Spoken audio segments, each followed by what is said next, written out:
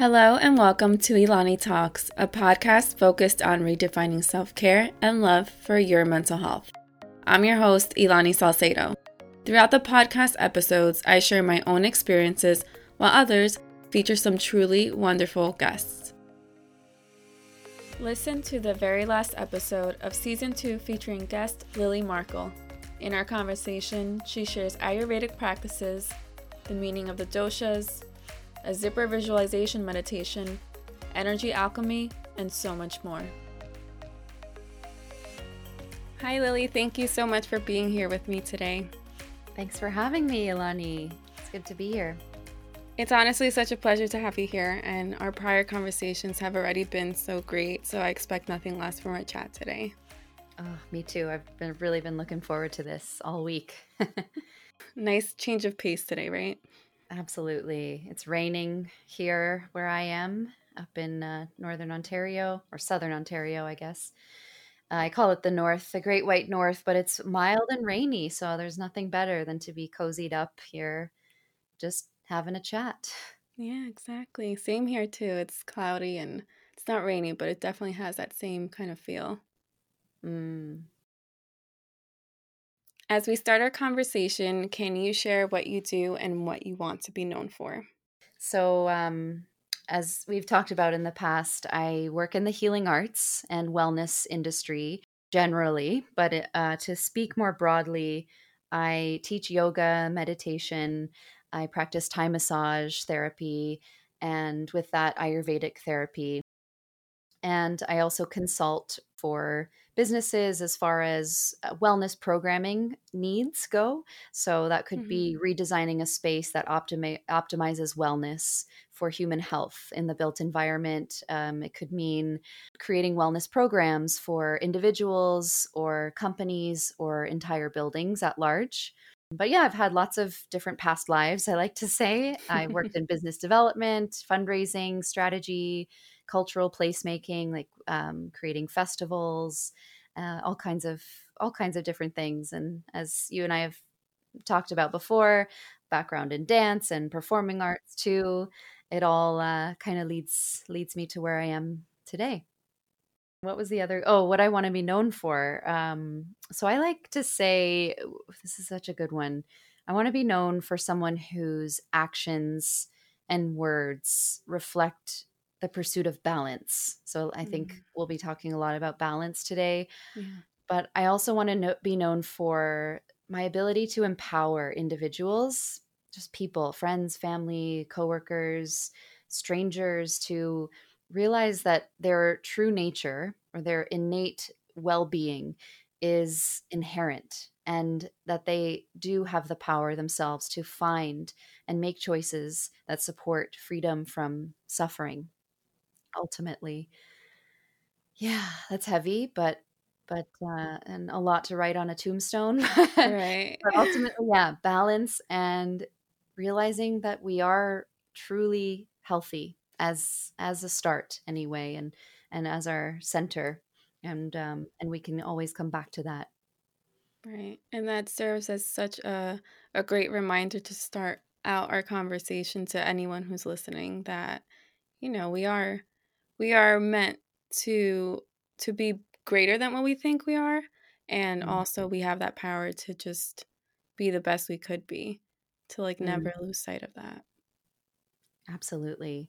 And it doesn't have to be overhauling your entire life to be your best self. It can be just tiny little reminders or little activities or actions you take every single day throughout the day. Exactly.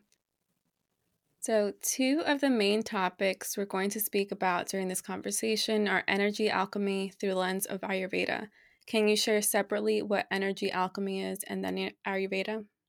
So I'd say in the simplest essence, and I'm not a shaman or anything or claim to be, like a mega healer. I would say energy alchemy is simply just the understanding of where your energy goes and where it comes from and the awareness of that.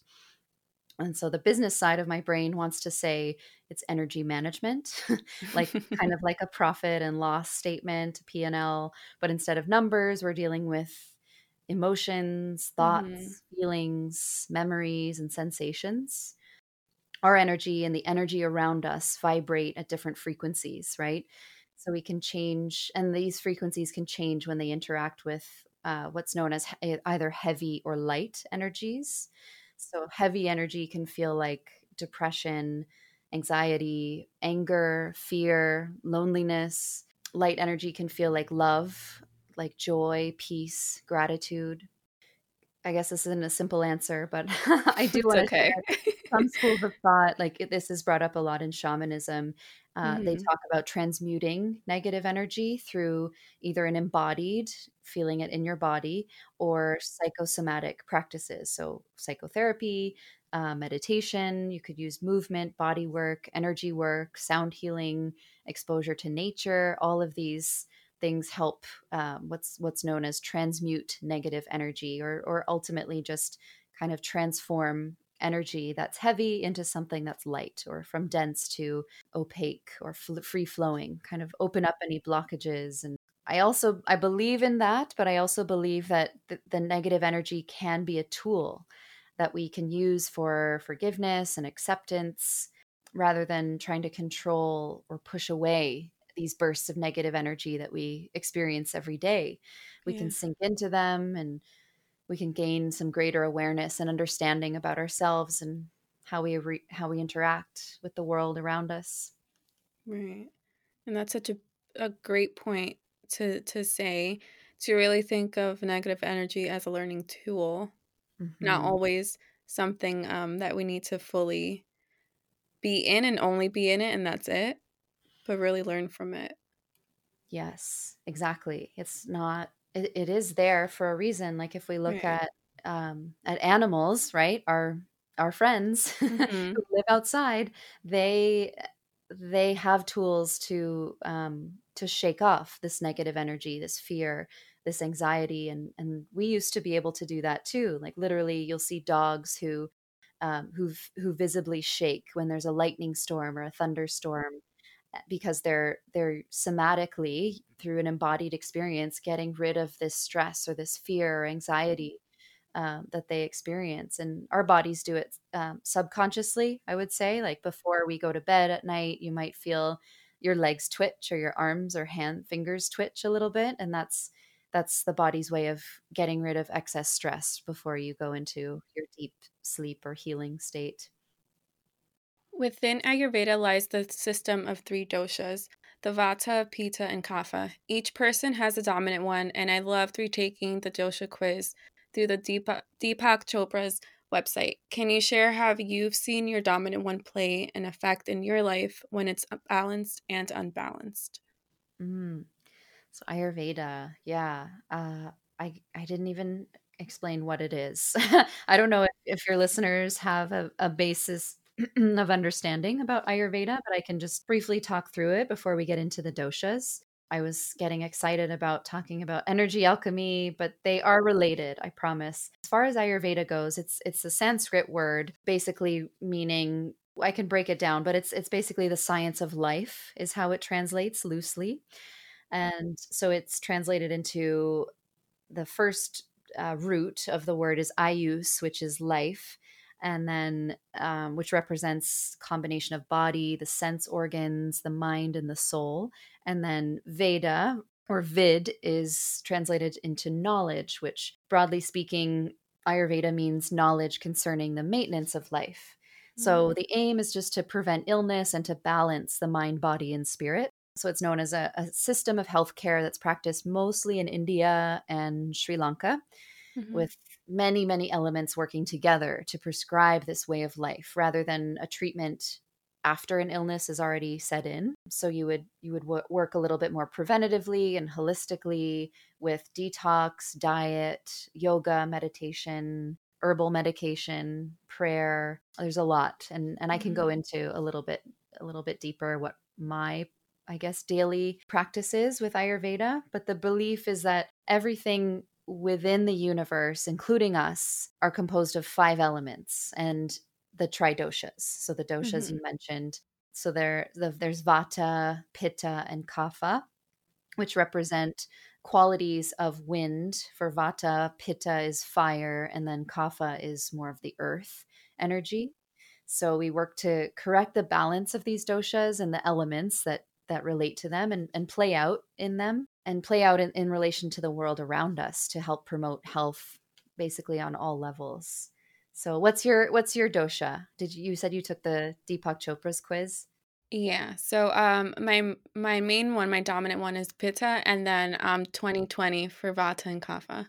Oh, okay, nicely Yeah. balanced. Yeah. I was so surprised. I was like, "Oh wow, 20 and 20." Yeah, and you could it can change, especially the Hmm. less dominant ones. I think you asked me before, whether they change at different stages in your life, and I would say when you're born, you're pretty much set with your constitution, especially as far as the dominant one. But I think, and I've read that the less dominant or secondary doshas can adapt as you grow, as you move around, as far as Right. climate goes, and season, from season to season. So That's so cool. Yeah. interesting. I'm Pitta too, dominant. I think we've talked about that, which means in Sanskrit it translates to that which cooks. So it's about fire. It's all about making things transform, making things happen, moving into action. That And makes total sense, right? yeah, yeah. I've seen it play out in so many ways. Like physically, it's you see it in your like physicality as far as gaining muscle quickly. Uh, as far as digestion goes, my digestive system is super fast and really sensitive. I usually don't require as much sleep as others to function Hmm. properly, which I guess is a nice perk being a new mom. Or maybe not a good thing, I don't know. But it's like mentally, we're you can probably relate, we're more analytical, driven, Hmm. goal-oriented, super Oh yeah. focused. Yeah. Oh, definitely.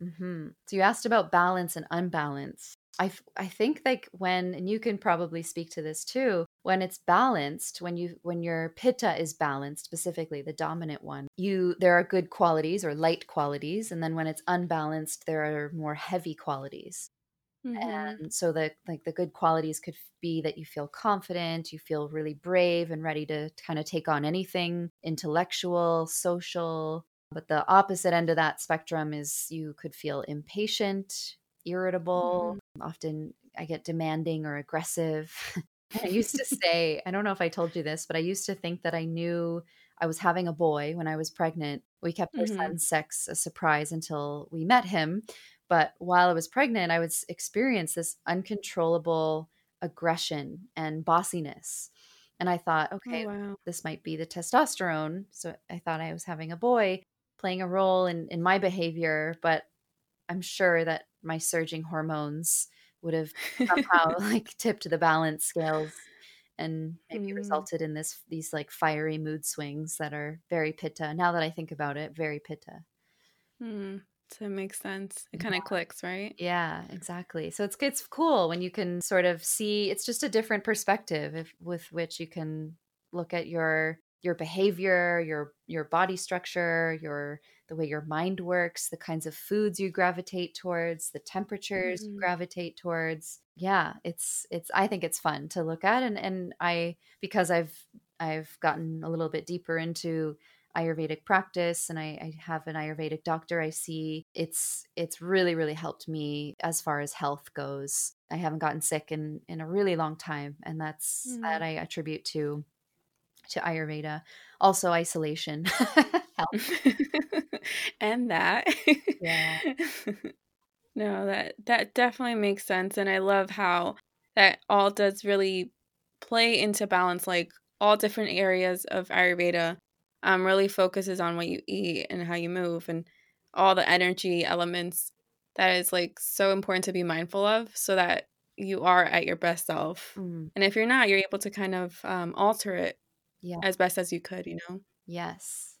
Exactly. It's all about balance and awareness, right? Like once you understand what my tendencies are and what sets me off, then I can quickly readjust or gradually readjust and come back to balance. Now that we've gotten a better understanding of Ayurveda, how does the energy alchemy play a role through it? Ah, good question. So Ayurveda teaches us that every action has a response that either moves you toward or away from balance. When your body, mind, and spirit are balanced, the energy within and around you will reflect that. So I believe Mhm. that understanding energy alchemy, as far as where your energy goes and comes from, helps you to understand the soul, which I would say is the most complex of the three out of mind, body, spirit, or mind, body, soul. So some Ayurvedic practitioners or doctors will prescribe yoga and meditation practices in addition to herbal supplements and other techniques to support your overall well-being and spiritual connection. But the client may not always practice with awareness, this yoga and meditation, of how it makes them feel. But maybe they'll simply just go through the motions because someone told them that it would heal them, or with the intent to understand the soul. Mhm. You see this in yoga studios too. Like someone will come in and want a really hard workout when that's not the point of yoga necessarily. I know I'm being controversial in the yoga community, but that's not how I teach necessarily. I did at one point in my career, but over time, as I've gravitated more towards yoga philosophy and spirituality and therapy, yoga therapy, I'm realizing more and more it's about coming into greater understanding and awareness of how you are in any Mhm. given moment as you relate to the world around you, the stimuli, responding to it, interacting with it. So we're always trying to achieve in Ayurveda the state of balance, which is known as sattva, another Sanskrit word. So that means simply means purity, in which all systems are working together in harmony. In order to understand how it feels to be sattvic or balanced or seeking this kind of equilibrium state, homeostasis, if you're an anatomy geek out there, um, I think you need to first understand what it feels like to be in a state of dis-ease, disease, as they treat in Ayurveda, or dis-ease, or disproportionately indulgent in some areas or aspects. So this takes practice and awareness and getting to know, like we just mentioned, the tendencies that either support or take away from your energetic balance by focusing on how you feel at any given moment. Feelings are Mhm. so hard because they're so abstract, right? But it can be as simple as acknowledging when you become stressed or have a negative desire and how that feels, how that plays out on your body and mind. Like, Mhm. is it heavy? Is it hot? Is it Right. activating? Like these desires like lust and malice and delusion and greed and anger, which tend to feel intense and overwhelming. I think it's pretty easy to know what that feels like. But if you haven't practiced acquainting yourself with feelings, it can be hard to approach. Yeah, so you can become too unbalanced by maybe too much motion or stimulation, and on the other end of the spectrum, resistance can be an unbalancing. False knowledge or lack of Yeah. interest can all kind of play a part in these imbalances. But to get back to Ayurvedic science, they say that imbalance or dis-ease Yeah. has three causes, and they're abnormal or unhealthy contact of sense organs. So we're looking at eyes, ears, nose, tongue, skin, those making contact with certain objects. And that could be air, that could be sound, that could be a food or a person, right? It could And then there's the second is errors in judgment, which influence in of time and the seasons is the third one. So it's interesting that Ayurveda focuses heavily on the time of year, and it can be applied to any anywhere you are in the world, because there are seasons, even if some are more extreme than others in different parts of the world. There's definitely change that happens both in the body and in your environment, that where you need to be aware of, and you need to make adjustments in your diet and lifestyle accordingly. Yeah. No, definitely. And I just love that we're having this conversation to really bring that awareness, because I think we all really need that, even if people aren't practicing Ayurvedic lifestyles or anything like that. But at least be aware that if the seasons are changing, whatever it might be where you're located, that you do need to change. Think about, like, you need to change your clothes. If it gets colder, you need to wear warmer clothing. And that goes with you're in the inside of your home, as well as like what we've been saying, what you eat and what the people you come in contact with and all that. So I really love Yes. that we're having this conversation. Yes, yes. And it's winter here in at least in the northern hemisphere, the air gets drier, right? And then when Mm-hmm. you heat your home, that adds more dryness and static electricity. The all of the electricity that's happening inside your environment in your cocoon, Mm-hmm. it doesn't bode well for our minds because we have so much technology already in our environment, and it just adds to all that extra. You could talk about free radicals and all this kind of negative ion energy that affects your sleep, it affects your mood, it affects everything.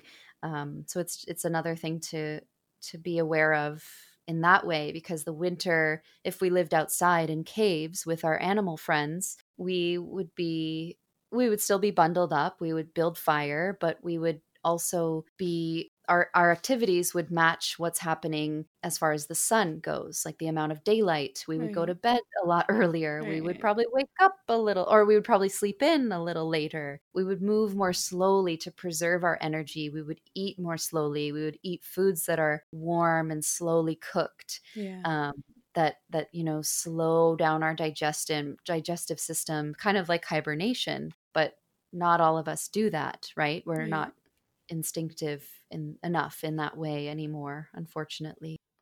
Yeah. Well, But fully. there's Yeah. hope. I was about to say, I hope so. Or I hope that some people are able to, or that we move into a world where it's a little bit more aware of those qualities that we do have. Hmm.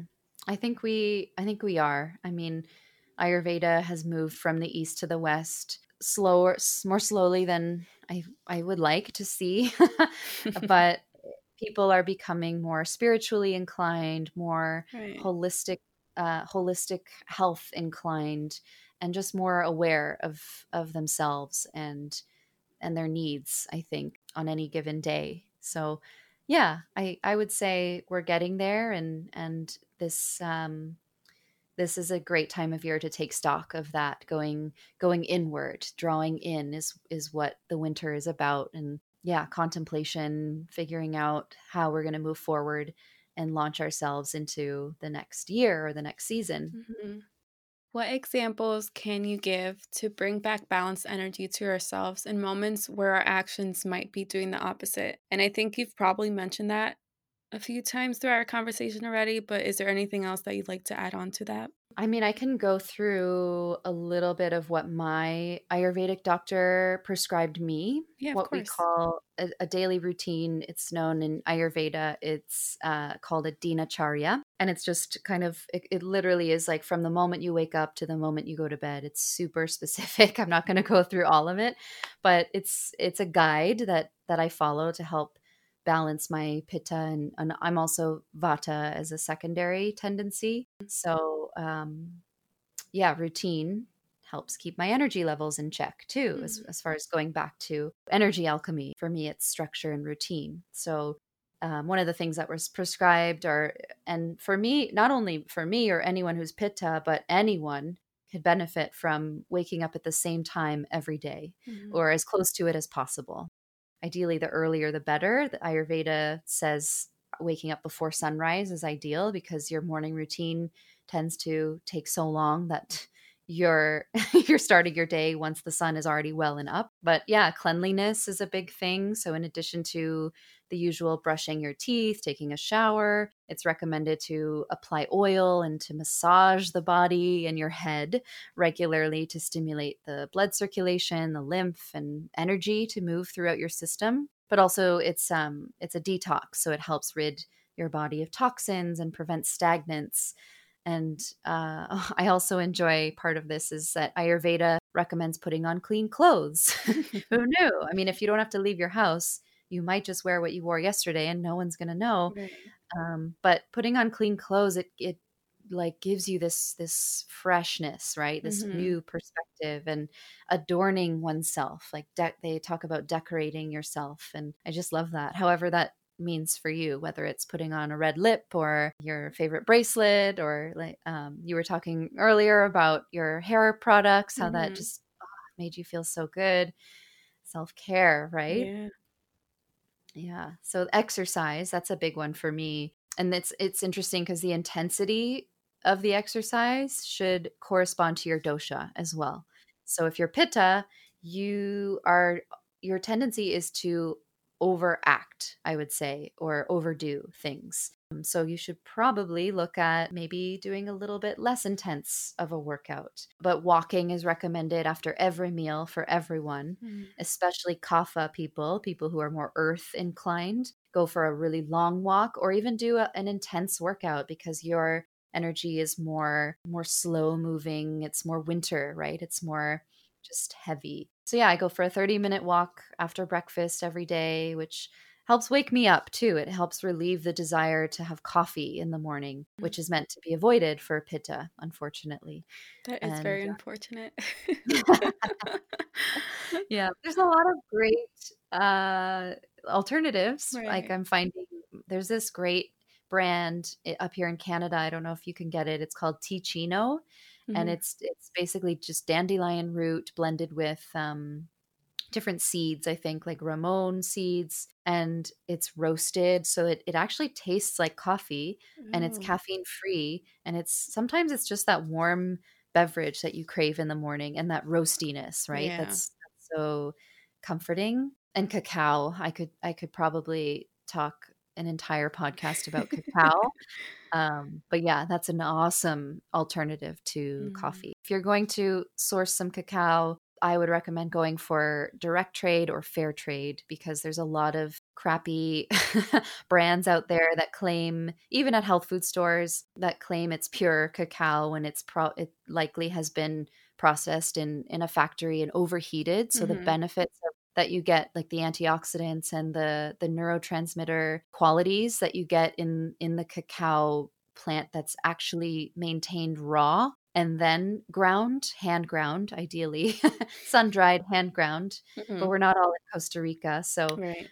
we but if you go with fair trade, then at least it hasn't been overheated in a factory, so you're still going to get the heartwarming benefits of cacao.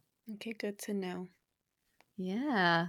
Thank you And for then that. lastly, of course, I talked about the seasonal routines, but I also I think it's important to note the mental side, or the moral side of that they talk about in Ayurveda. And a lot of, general practitioner doctors here in the West don't necessarily bring up this side of your health, but I think it's super important as far as respect for the supreme spirit, however that resonates with you, respect for the elderly, to be of help to others in a time of difficulty, making firm decisions and sticking with them, being forgiving and of a brave nature, being mindful of who you spend your time with and how they may be zapping your energy or demanding too much of your personal time, or overstepping your boundaries. So, all of these things that seem kind of common sense, Hmm. when it's brought up to you by a doctor and prescribed to you, it's like, oh, yeah, this is definitely what's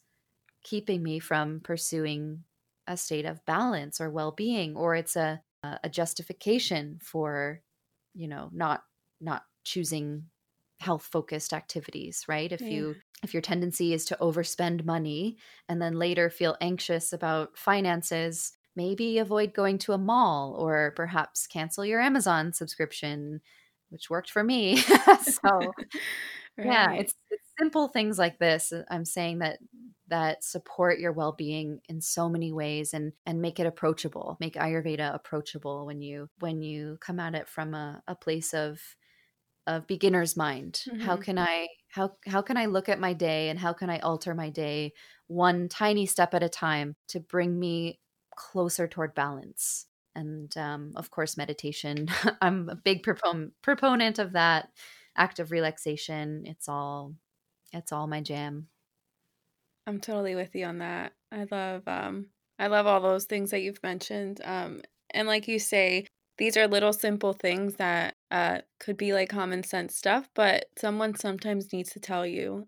to bring it to like your awareness and be like, all right, these are the things I should be doing, or maybe I should pay attention to that a little bit more.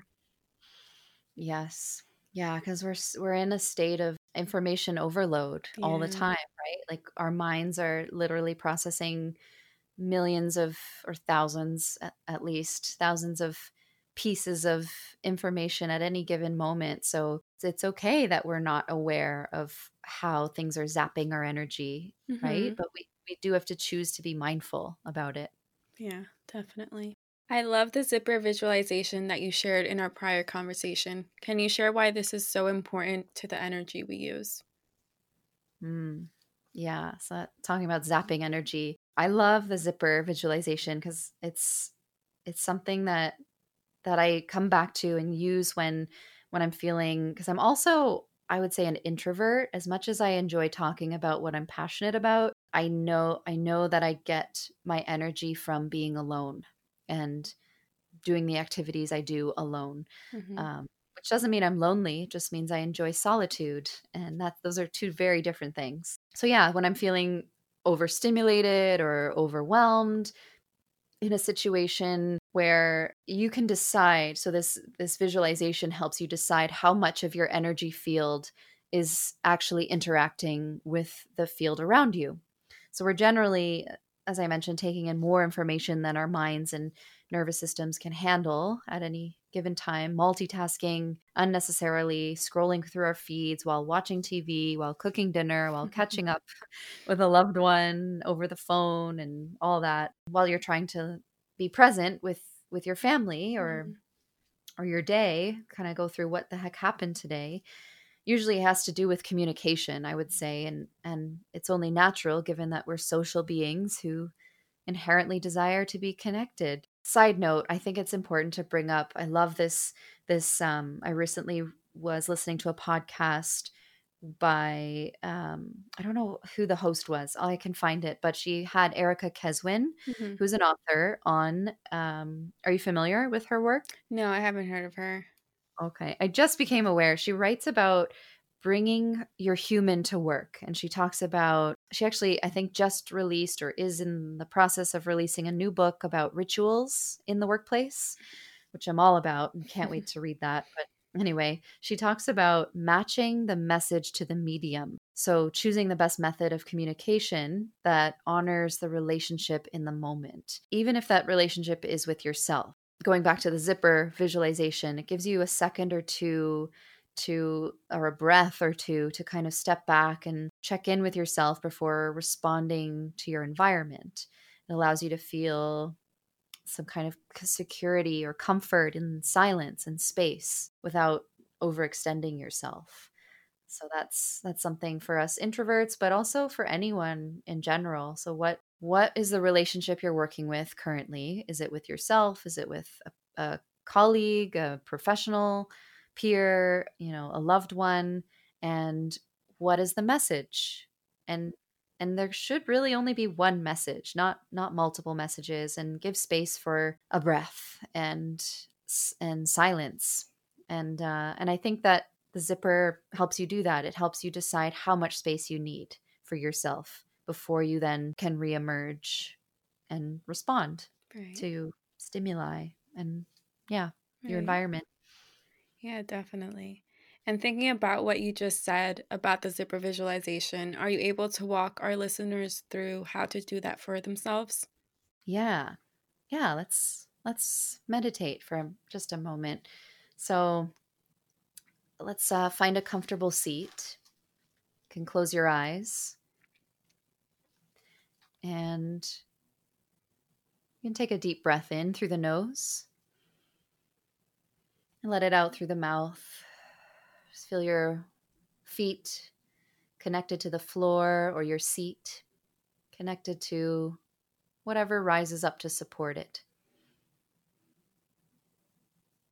And you can imagine you're wearing a sweater or jacket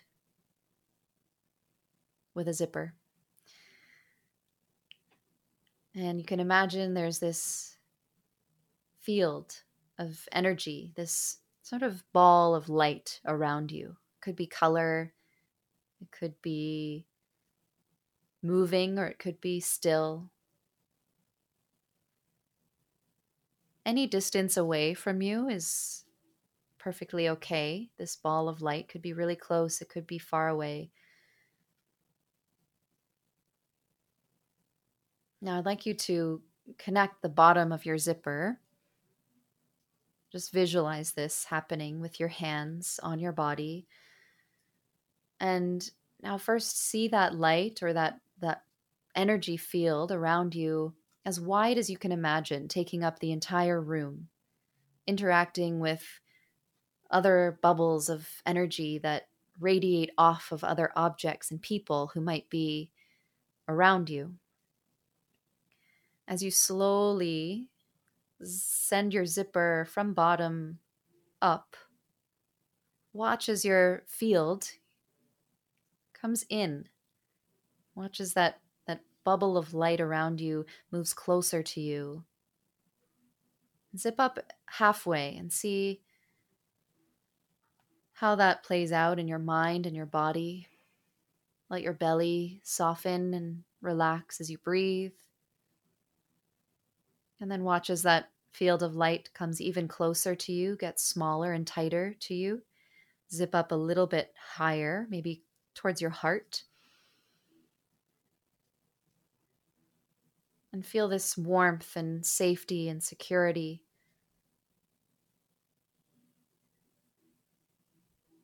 Feel the stillness inside yourself.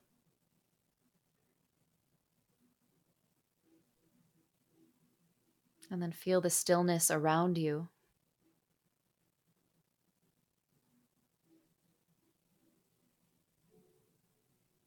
And then you can take another deep breath in through the nose.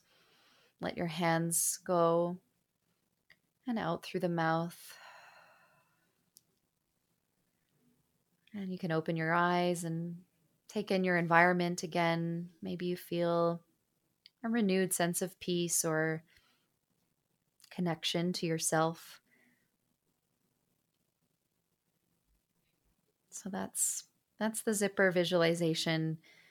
Could do it with anything really, without the zipper. But I find that for those who are more tactile, enjoy, actually seeing themselves do something, as opposed to this sort of abstract light that surrounds you that we can't actually see. Thank you so much for that. My pleasure. That was wonderful. I think I really needed that. Yeah, I think we all do. Right. So that one is inspired by, I actually went to a wellness conference and learned that from an Aboriginal or Indigenous elder. And that's a technique that they use in Indigenous communities. So it's cool to kind of draw what's useful to you or what's interesting to you from different modalities and communities. Yeah. Now, this type of visualization is definitely a meditation like we just did, but it's going to lead me to switch to the topic of yoga nidra and its effects for resilience. Since this is something you offer through classes and workshops, I'd love for you to explain more about it. Love to. As I mentioned, yeah, meditation is my jam. So, yoga nidra loosely translates to the sleep of the yogi. And it's not actual sleep, it's just that you're in a state that's often achieved by a yogi, a dedicated yogi in meditation. They achieve the state between deep relaxation and sleep. And that's where we activate deep healing. We experience what's known as these theta waves in your brain, where you're moving between sleep and wakefulness without losing awareness, if that makes sense. So I like to call it sleep with awareness. So it's basically a guided relaxation that meets internal observation of thoughts, feelings, emotions, images, belief systems. And in the context of our modern lifestyle, many of us suffer from stress related dis-ease or disease, as I mentioned earlier. So you have ease and then you have dis-ease. So yoga nidra and scientists who've studied the effects of it on the brain and the nervous system recognize that this state of dis-ease stems from excessive identification with the psyche or the mind, which I think many of us can relate to, especially in this very much career-driven world. So Yoga Nidra, I would say, helps alleviate this tendency through applying the opposite technique. So identifying with the somatic or embodied experience. And that results in a liberation of prana, which is a Sanskrit word for energy or nervous energy. And then the energy can be redirected for healing and rejuvenation of our overtaxed tissues, glands, organs. It's a powerful, it's really powerful. It helps a lot with sleep. So it's moving into a space of sleep, and they say that sleep with awareness, so you're fully conscious, but you're also sometimes drifting out of consciousness. It's subconscious, right? So it's, they say that 1 hour of yoga nidra can be the equivalent of 4 hours of deep actual sleep. Oh, wow. So yeah, that's That's something that, wonderful. yeah, it's something that can be employed if, if you're a student, you're cramming for exams, or, if you're traveling and you're jet lagged, or if you're a mom and you're not sleeping more than 4 hours anyway a night. But it's also used a lot with trauma. It's incredibly healing because it's so safe.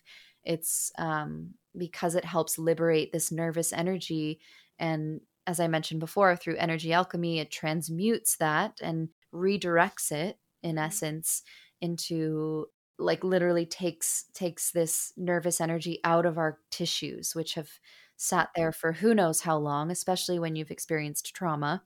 So it's used in the veteran community quite a bit, and the studies are astounding as far as its effectiveness. Yeah. Oh, that's beautiful. Beautiful. And I love that because I did take one of your classes once. And I think around that time, I don't know if I was like stressed or not really paying attention how I was actually feeling, but my body was in so much like not pain, but I was like achy during that whole Mm, entire time. And I love meditation. I've been doing it for years, but I was uncomfortable. But I pushed mhm. through. I'm a a person who definitely, when I start something, I'm going to finish it no matter how uncomfortable I am. I'm going to just push through and make sure I finish it up. But yeah, it does work really well. But I love knowing that it's equivalent to 4 hours of sleep. Yeah. So It's good. so rejuvenating. Yeah. You can sometimes feel really sleepy after practicing it, but you Right. can also sometimes feel like you had a full night's sleep, just depending on where your body's at. But yeah, it's normal that you experience pain, or your awareness of pain is heightened because your awareness of everything in your body becomes heightened when you're doing yoga nidra. So you'll remember we kind of worked through this guided relaxation, starting with the body, like the physical body. Then we went a little bit deeper and worked with the breath, and then the energy body, and then got a little bit deeper into the emotional body before we opened ourselves up to joy, to bliss, to this state of samadhi, which Hmm. is another Sanskrit word for basically presence, for bliss, for our true nature. This is our reminder that we're innately healed, that we're already whole, we're already healed. We just needed to come back home. Yeah, definitely. That's beautiful. Before closing out with our last topic, I'd love to fit in the we versus I mindset. What are your opinions on this and how to restore the balance in mind and body, which is so incredibly necessary today and moving forward? Yeah, we versus I mindset. This is such an important piece in the conversation, and goes along with the what I mentioned earlier as far as the mental and moral discipline practices in Ayurveda. So being a way to help restore balance and preserve your energy. And now that I think about it, I was reminded of this concept, we versus I, during pregnancy and postpartum. So when I realized that my body was no longer mine for a time, Hmm. and my thoughts were no longer about me, and every ounce of my energy I poured into keeping a little human safe and nourished and loved. So when I've relearned basically about this selflessness, and that's something we teach in yoga, right? There's a portion of of yoga, which is seva, service, selfless acts of service. And we learn this through inclusivity. Yeah, in other words, adjusting to answering to we instead of I. How can I show up and be present for my community? How can I show up and be of service? And for me as a mom, I learned and was reminded of this concept through when it came to nutrition. So instead of giving in to any craving I had at any time, I stuck to a regime of a steady flow of powerful nutrients, thanks to my Ayurvedic doctor, that gave my baby an opportunity to thrive early on before he was even born. Rest, and that wasn't just for my own self-care, but to improve my mood, which supports the relationships around me. It enables me to ask for help when I needed it, which is hard for me, for us pittas who are very independent and strong and strong-willed. But also language. I think language is so important in how you use your energy, right? Like even just limiting the use of I in conversation. I actually just finished a book, highly recommend. It's called The Book of Joy. And it's you've probably heard of it. It's been around for a while, but it's basically a long hangout sesh with two of the greatest spiritual leaders of all time, the Dalai Lama and Archbishop Desmond Tutu. Amazing. And yeah, it's so fun. It's got lots of gems of wisdom, and it's real. So the Dalai Lama talks about being at a gathering at Columbia University with medical scientists and researchers, and one of them brought up the fact that those people who disproportionately use I or me or mine has a significantly greater risk of having a heart attack. Oh, wow. Which I think makes sense considering stress can lead to high blood pressure, Well, yeah. which directly affects the heart. So, yeah, with too much self focus, your vision, the Dalai Lama says, becomes narrow. And then fear and distrust come from too much focus on yourself. So, yeah, thinking of the collective we instead reduces feelings of isolation and loneliness, and it reminds you that we're all the same human being. Our interests and our future depend on other people.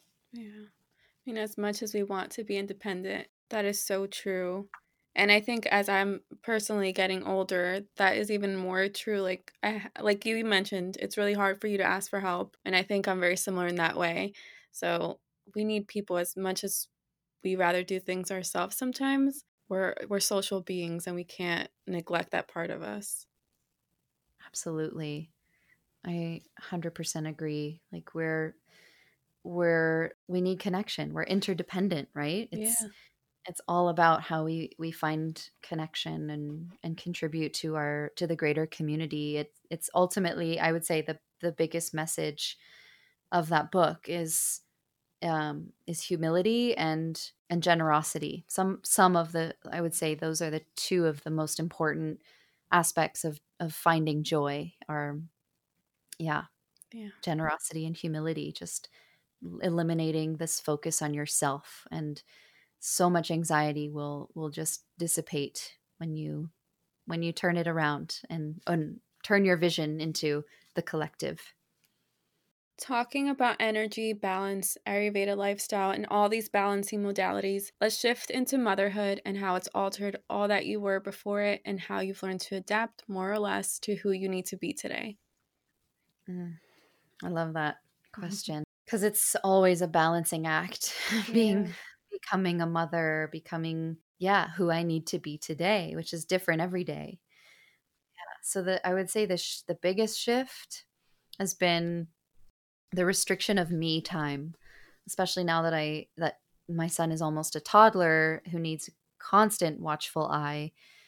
It can sometimes lead to making me feel defeated on days when I don't like I don't follow a certain routine or schedule or certain rituals, because it ends up being that I'm just trying to keep it all together and not spending any time taking care of myself. When I do have a little, and I did bring this up earlier, when I have a little structure each day and I'm motivated and organized, I because I have less time for myself, I can actually plan ahead to do things that light me up when baby is in play mode or when baby's napping.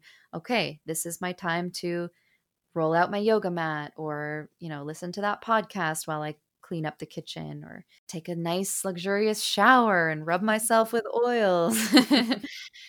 Yeah, so Ayurveda, I love it because it's all about following a routine that helps you function at your optimal level. That, and then I would say the second change worth noting is again that beginner's mindset. So being a new mom, I think, has really helped me slow down my processes, put less pressure on myself to do everything right, which is a very pitta tendency. I used to, I used to live in New York, and I planned my days based on by the minute, basically, was booked. I literally had no time to breathe or eat or anything. Um, and so slowing down and putting less pressure on myself, I'm reminding myself that I've never done this before. Mhm. And that can be such a blessing. And I think it's a reminder that we should approach other aspects of our life that way.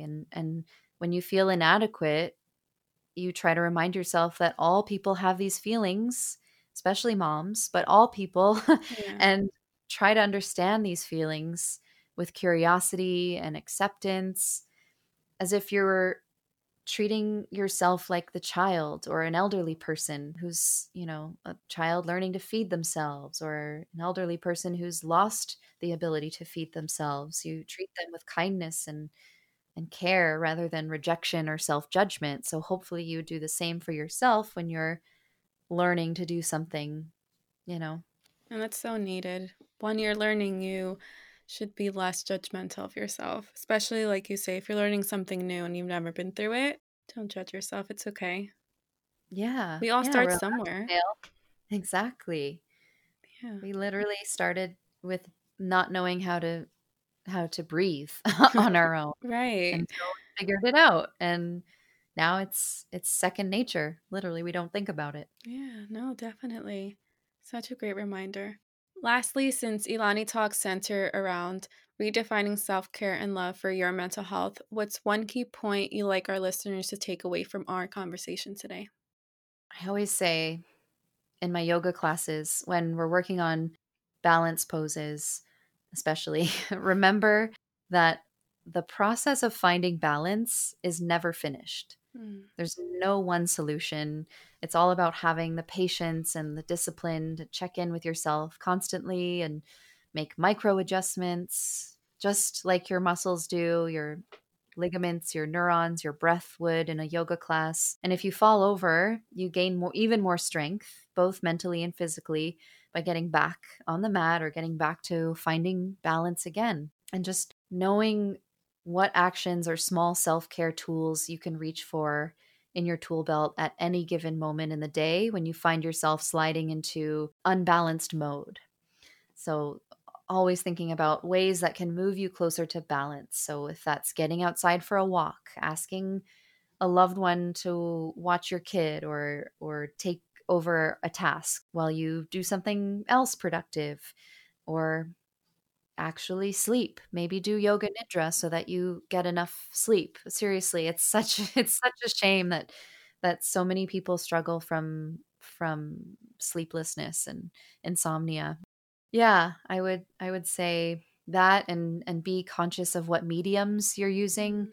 to either consume or communicate information, and how they support your relationships. That's so Yeah, important. that's huge. Yeah, definitely. Well, it's truly such a beautiful time, Lily. Thank you so much for sharing this space with me and offering the audience your advice on these topics for our overall balance. Thank you. It's been so fun. I could keep talking for another hour. I can't believe I it's know. over. I I'm know. sure we'll speak again. Thanks, Yes. Ilani. Thanks for tuning in this week to Ilani Talks. Refer to the show notes for details we discussed in this episode and more about the guest. To get in touch, send a DM on Instagram at Ilani Talks. And if you enjoy this podcast, visit ilanitalks.com to sign up for the newsletter at the very bottom of the homepage. By signing up, you'll receive exclusive information that only subscribers get. Until the next one, with all my love, Ilani.